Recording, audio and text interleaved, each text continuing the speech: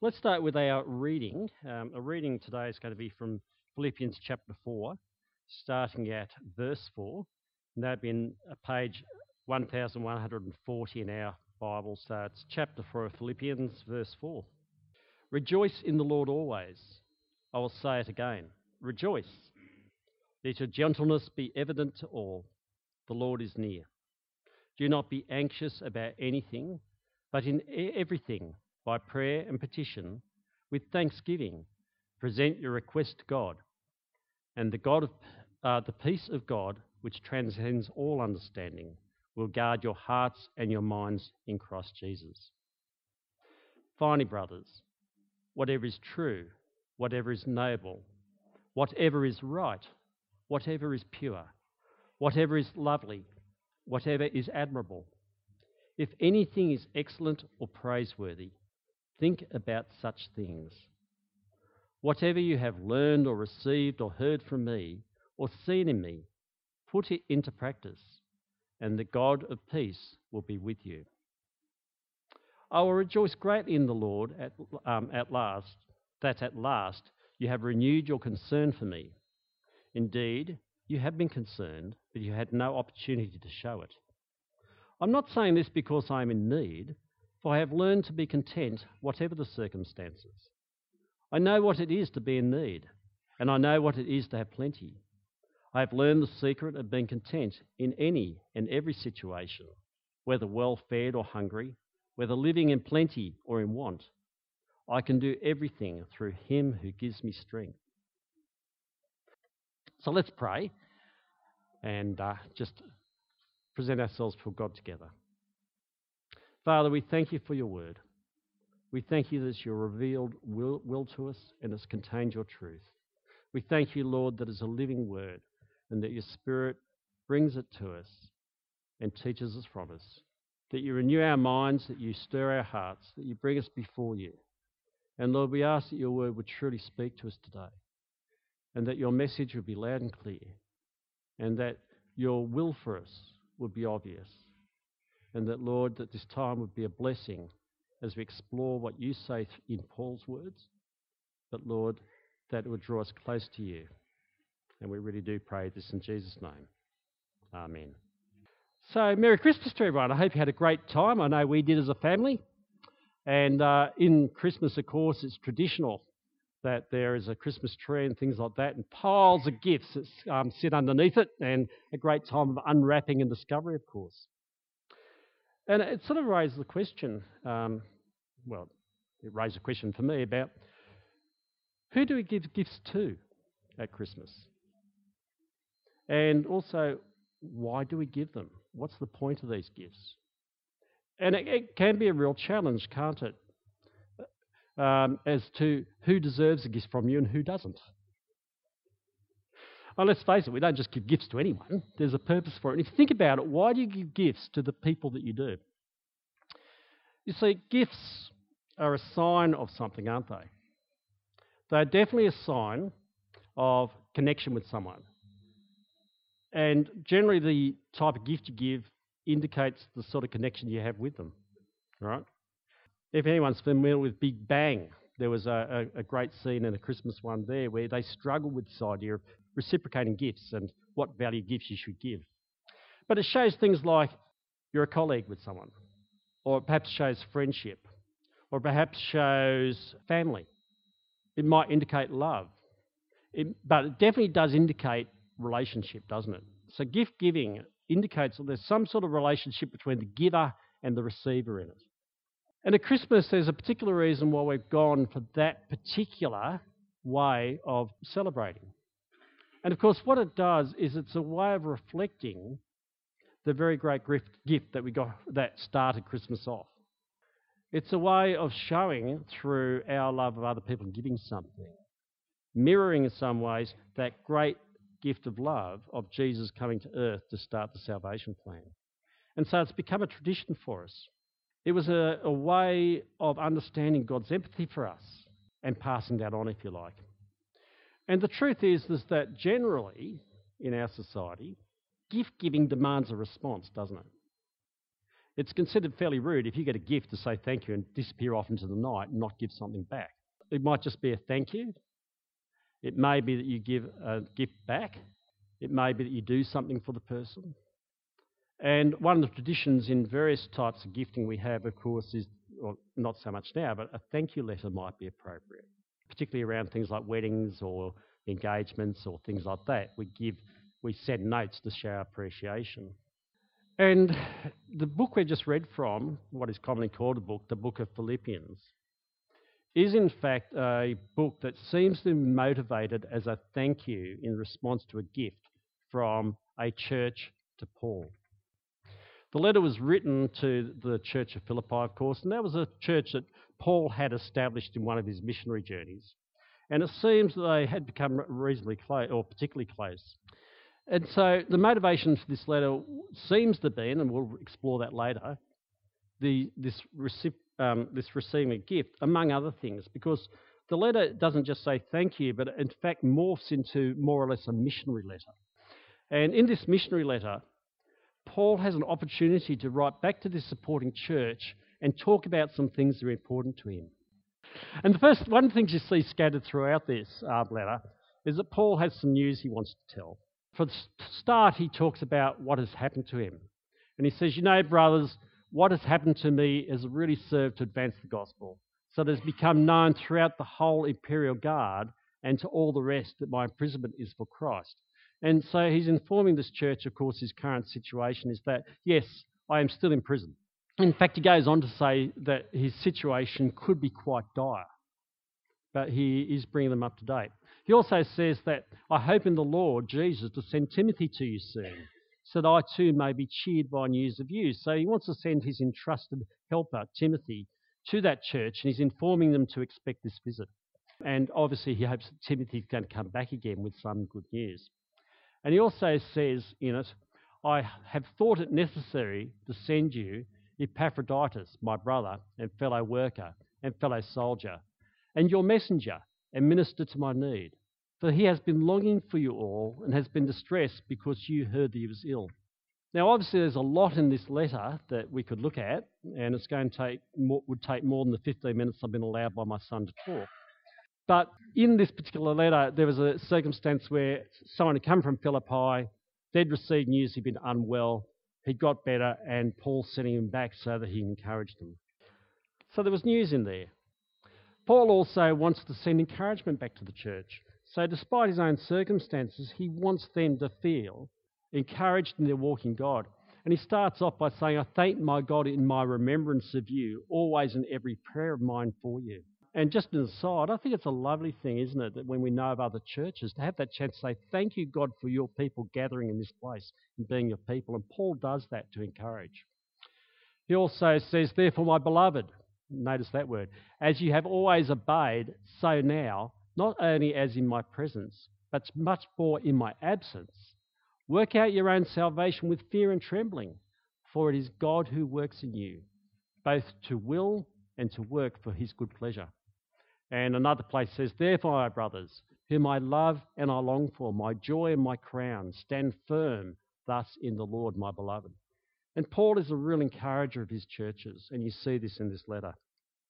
He also spends time giving thanks, and there's some verses there. I rejoice in the Lord greatly that now, at length, I have received you have revived your concern for me. And it was kind of you to share my trouble. And you Philippians yourselves know that in the beginning of the gospel, when I left Macedonia, no church entered into partnership with me in giving and receiving except only you. Even in Thessalonica, you sent me help for my needs once and again. And Paul obviously has strong connection with these people, and they're a generous people. The church at Philippi did have struggles, and they weren't a rich church necessarily. And you can read about that in other parts of the Bible, but they gave what they had to support Paul in his work and did so generously and willingly. And of course, he wrote the letter to give thanks. But when he wrote this letter, and he did give thanks in various places, and particularly at the end, we're going to read some more, he does give a strange response in one part. And it's a response that to our modern ears might sound a little ungrateful. Because what he basically does is he says to the Philippians, and we'll come to the passage, he says to them, I really thank you for your gift, and I thank you that you've taken the opportunity to send me, but I don't really need it, which doesn't sound too nice. And in fact, it's a little bit like happened in our family last year, where we got some beautiful Christmas gifts, and I think it was Simon who got these. Every time he opened a gift, he'd seem to open up and say, oh, well, that's a lovely book, I've already got it. This is a lovely DVD. No, got that one too. Went up with this pile of returns because these gifts, although well thought, he already had. He was grateful, obviously, but they weren't much use to him. And in some ways, Paul sounds like he's saying that back to the Philippians, as we'll discover. But Paul was in need, and a real need. We can read what was happening to him in Acts 28 as it summarises where he is towards the end of that book. And it says this. And so he came to Rome, and the brothers there, when they heard about us, came as far as the Forum of Appius and 3 taverns to meet us. On seeing them, Paul thanked God and took encouragement. And when we came to Rome, Paul was allowed to stay by himself with the soldier who guarded him. And then it goes on. Basically, and the end part is important because it says, yet it was discovered as a prisoner from Jerusalem into the hands of the Romans. When they had examined me, they wished to set me at liberty, that's the Roman authorities, because there's no reason for the death penalty in my case. But because the Jews objected, I was compelled to appeal to Caesar. You see, Paul's circumstance was he'd been through a series of trials over a number of years, and he eventually got to the point where accusations were being made where they wanted the death penalty applied to him. And the authorities were willing to release him, but Paul found himself in a desperate strait, and he thought the only way he was going to escape and actually plead his case in a real way was to take his right as a Roman citizen and appeal to Caesar. And as a result, he had been taken and transported to Rome and ended up, at least for some time, under house arrest with an imperial guard watching after him. There's some scholarly discussion about the book of Philippi and where it sits in all this and how it works. But there's no doubt that it was an imprisonment letter, that Paul was in prison. And there's some question about whether it was house arrest or whether he's in another form of place. But whatever it was, he was under arrest and he had to meet his own needs in that place. No job, you can't work when you're under arrest, obviously. A difficult circumstance. And so he had need of support. And so the gift from the Philippians was totally appropriate for his needs at that time. And yet, Paul says this in his letter. You are indeed concerned for me, but you had no opportunity. Not that I'm speaking of being in need, for I have learned in whatever situation I am to be content. I know how to be brought low. I know how to abound. In any and every circumstance, I have learned the secret of facing plenty and hunger, abundance and need. I can do all things through him who strengthens me. And then later on he said this, not that I seek the gift, but I seek the fruit that increases to your credit. You see, the letter's not only a letter of thanks for the gift, and not only a letter of encouragement and news, but like all Paul's letters, he takes an opportunity to teach. And receiving the gift for Paul becomes a teachable moment for the church that sent the gift. And so what he's really grateful, he raises a really, really pivotal, fundamental and deep question, and it's one that I really want to explore today. And it's that idea about what is important in life. Where do we find contentment and satisfaction? How is it that we can live a life where we feel full and not disappointed? And it's an important thing to explore in this age. Too often in our society, and obviously in Paul's society, there are a few things that people thought were central to having a life that was meaningful. And he reflects on them in his response there. They talk about things like fame, wealth, and well-being. That's the 3 ways you could put it. Fame, wealth, and well-being. And Paul says, I've learned that those things don't really matter, but I can be content even where they're absent, or even where they're present. They're immaterial. And we're going to explore that idea. By the way, who's famous here? No? Rich? No? None of that? You see, if they were the things that made life satisfying and fulfilling, most of us would miss out. So there's got to be something more there. The first thing that Paul actually says to us is when he talks about being brought low. Now, that could reflect to the fact that one of the things that people think are necessary for a contented life is to have a position, to be well thought of, to have a reputation that upholds you and looks good amongst other people. And in fact, one of the things that we do know is that everyone needs friends and family, and we do like admiration, and we do like to think that we're well thought of. And that's important, that's okay. And what we also know, of course, is that Paul had position in society. Paul was an upcoming, important young man. He was a man who had a big future in Jewish society. And Acts really reflects this. Because of my poor eyesight, I'm just going to go to my notes to read it. So in one of Paul's addresses in Acts, he talks about his past and he says this. When they heard that he was addressing Paul, them in Hebrew language, they became even more quiet. And he said, I am a Jew, born in Tarsus in Cilicia, and brought up in this city, educated at the feet of Gamaliel, who was a famous teacher at the time. There are two famous schools of Pharisees. Paul was in one of them. According to the strict manner of the law of our fathers, being zealous for God, as all of you are this day. I persecuted this way, that's the Christian church that was founding, to the death, binding and delivering to prison both men and women, as the high priest and the whole council of elders can bear witness. Paul had enough status to be admitted into the ruling council with the elders and the Pharisees. He is recognised as a zealous young man. He had status in his society. And of course, he was also a Roman citizen, something that other Romans were surprised by because that meant he had status. And yet, in Philippians 3, earlier in the book, he says this, talking about his own situation. If anyone thinks he has a reason for confidence in the flesh, I have more. I was circumcised on the 8th day of the people of Israel, of the tribe of Benjamin, a Hebrew of Hebrews, as the law a Pharisee, as to zeal a persecutor of the church, as to righteousness under law, blameless. Now don't forget, the Pharisees were a group of people that the disciples, when Jesus talked about them, the disciples said, you can't insult these guys. And the disciples said, if they can't get to heaven, who possibly could? The Pharisees were seen as the holiest of people, the most righteous of people, the people who were upright in society. And Paul was one of these people. And yet he says, whatever gain I had, I counted as loss for the sake of Christ. Indeed, I count everything as lost because of the surpassing worth of knowing Christ Jesus my Lord. For his sake I've suffered the loss of all things and count them as rubbish in order that I may gain Christ. Now, there's been lots of talk about that passage, obviously. And it's well known that that thing that he says, I count them as rubbish, is actually a stronger word than rubbish. And what he's trying to say is those things that he once held so dearly, he now finds repulsive. They actually are things he would run from now. And yes, this passage is actually talking about legalism and other things, but in essence it's showing that this is a man who had and could give it away because that was not going to bring him the contentment in life that was important to him. So his position was not what counts. The other thing that people often talk about contentment is our circumstances. Am I having a happy day?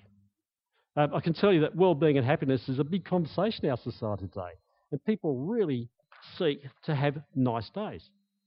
We lavish ourselves with good food. We go out and have the cafe experience. We look for restaurants.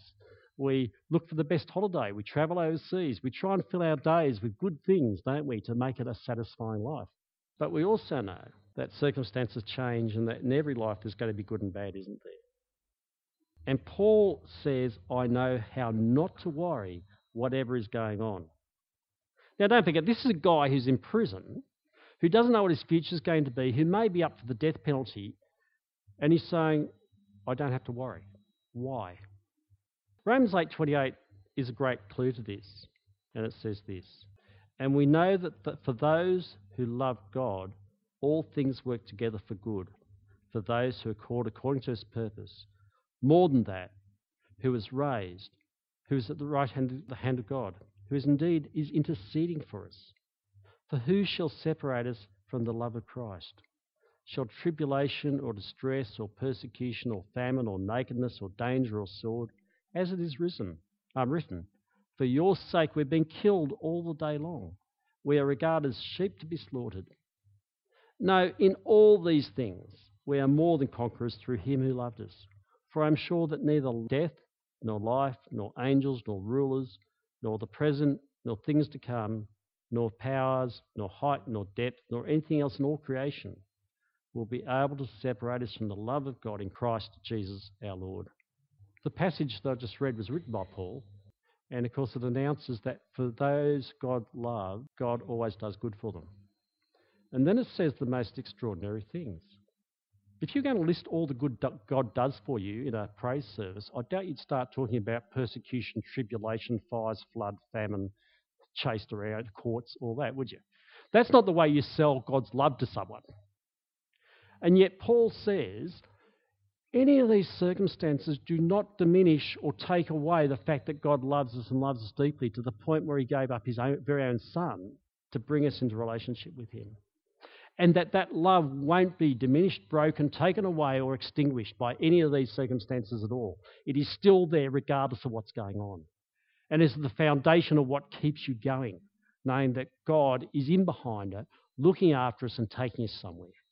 And that is the basis of Paul's prayer in Philippians, where he says this: do not be anxious about anything, but in everything by prayer and supplication with thanksgiving, let your requests be known to God. And the peace of God, which surpasses all understanding, will guard your hearts. Notice what it doesn't promise. There is no promise from God here that praying is going to take away the problem. But there is a definite promise in there that by praying to God with thanksgiving, that the problem, our thinking of it, our filtering of it, our approach to it will change. Now, the language in this was actually stolen out of a religious cult at the time called the Stoics. And what the Stoics did basically, they said, the way that you be a real man in life is you be strong. So whatever comes along, you grit your teeth, you take it on, and you just don't show emotion because emotion's bad, right?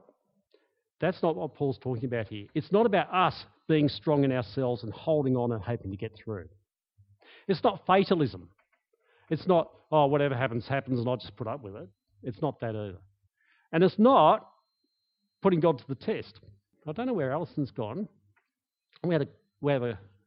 She's gone out. Oh, she can hear me probably.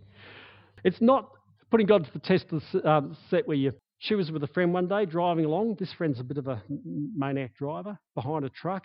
The truck was going too slow. And she said, right, Alison, pray. We have to go past. She closed her eyes, crossed her fingers, pulled out. This was up a hill, passing a truck that was already doing 80. It was completely blind. It was, pray that we get through this. That's not faith the way it's supposed to work here, right? Definitely not. Instead, what it does, it brings a different lens. It's where we can say things like, I work in partnership with God. I take responsibility for the stuff he's given me to be responsible for, and Paul talks about that in other places. I do my very best, but I understand that what I'm doing is living the life God's given me in the circumstances God has placed me in, and what I can't control, I can trust God will do good in. Even if it doesn't seem nice, it nonetheless is God's path through this. If we're going to be persecuted, we're told that's okay if we're being persecuted for being good, for having been upright and Christian. We know that Paul suffered illness and prayed about it, and God said, that's to remind you that you're human. Keep on with it. We know that in so many places the prophets would question God's position, and God says, I am working, just trust. You'll see it through, and I'll be there at the end. You see, this is a prayer of understanding who's actually in control, who knows the circumstances and who knows the end, and working with that in partnership. It's a prayer that does bring peace. It's a prayer that stops road rage, by the way, because when you get stuck behind the farmer with the hat doing 20 when you've got a big meeting on, and there's no way past because there's a tractor in front of him and a few trucks, it's the one we can say, God knows these circumstances, I'll trust him with them, and I'll just be responsible behind it. You know, even in the small things, it's there. And of course, the last thing is learning to live with the resources we have. You know, there's plenty of research that shows that if you have an income between certain amounts, you are happier. I acknowledge that. I think it's between about 40 and 80,000 Australian. Funnily enough, when you earn mega money, your happiness drops off. I don't know why the research shows that, but it is a real thing. To Paul and to God, the amount of food we have and the amount of money we have is really an irrelevant issue. You know, it's funny. There's a funny idea in there that says that if God loves us, he's going to bless us the way he blesses with lots of things, right? It's a really funny idea out there because if you think about it, Abraham and David were blessed with riches, right? But you think about John the Baptist and Jesus, and they had very little. Does that mean John and Jesus were less loved by God than David and Abraham? No. You see, the amount of wealth we have is irrelevant to our stance with God. And Jesus, in fact, had warned about relying upon wealth when he talked about the rich farmer and the silos. And he said, you know, tonight an account would be made for your life. When the farmer said, I'm just going to sit back and relax and enjoy life. And Jesus said, no, you have to have an account before God for what you've done with your wealth. And so our position, our acceptance, our circumstances, and our wealth are not what is going to, at the end of life, bring us contentment and make life worth the living. God doesn't judge us on our bank balance. He really doesn't. But Paul does make it clear that at the end of the day, it's the surpassing greatness of a deep relationship with Jesus, which is going to count to make life worthwhile or not worthwhile. When people come to the end of their days, and I'm getting a bit old and start thinking about this, when people get to the end of their days and start counting what was worthwhile, what's going to be important when we evaluate our time on earth, it's not going to be the money, the food and that stuff. Because at the end of the day, we leave it all behind, don't we? It's not there with us anymore. They're nice to have, but Paul simply says that a genuine, deep encounter with God changes lives, and that change becomes everything. And that relationship with Jesus, when we filter life through our relationship with Jesus, then all those other things become less important and real life starts. Romans 12 says, I appeal to you, therefore, brothers, by the mercies of God, to present your bodies as a living sacrifice, holy and acceptable to God, which is your spiritual worship. Do not be conformed to this world, but be transformed by the renewal of your mind, that you may test and discern what the will of God is, what is good and acceptable and perfect. You see, quite simply, a real encounter with God changes the way we think. It changed our hearts. It changed the way we evaluate the world. It changes our purpose and our drives. And it redirects us to find what life is really about. It puts all those things into perspective. You see, when we understand that life is a gift from God, and every breath I have is a gift from God, and every moment I have is a gift from God, and he gives it to me for joy and to give back to him and to other people and to use for his glory and his ways, then contentment can be really found. And life can have a meaning and a purpose that actually makes sense. And so Paul reminds the Philippians and us that contentment in life is not about things, it's not about others, it's not about circumstances. It's about Christ. Knowing him, loving him, centering on him, foundationally on him, following him, trusting him.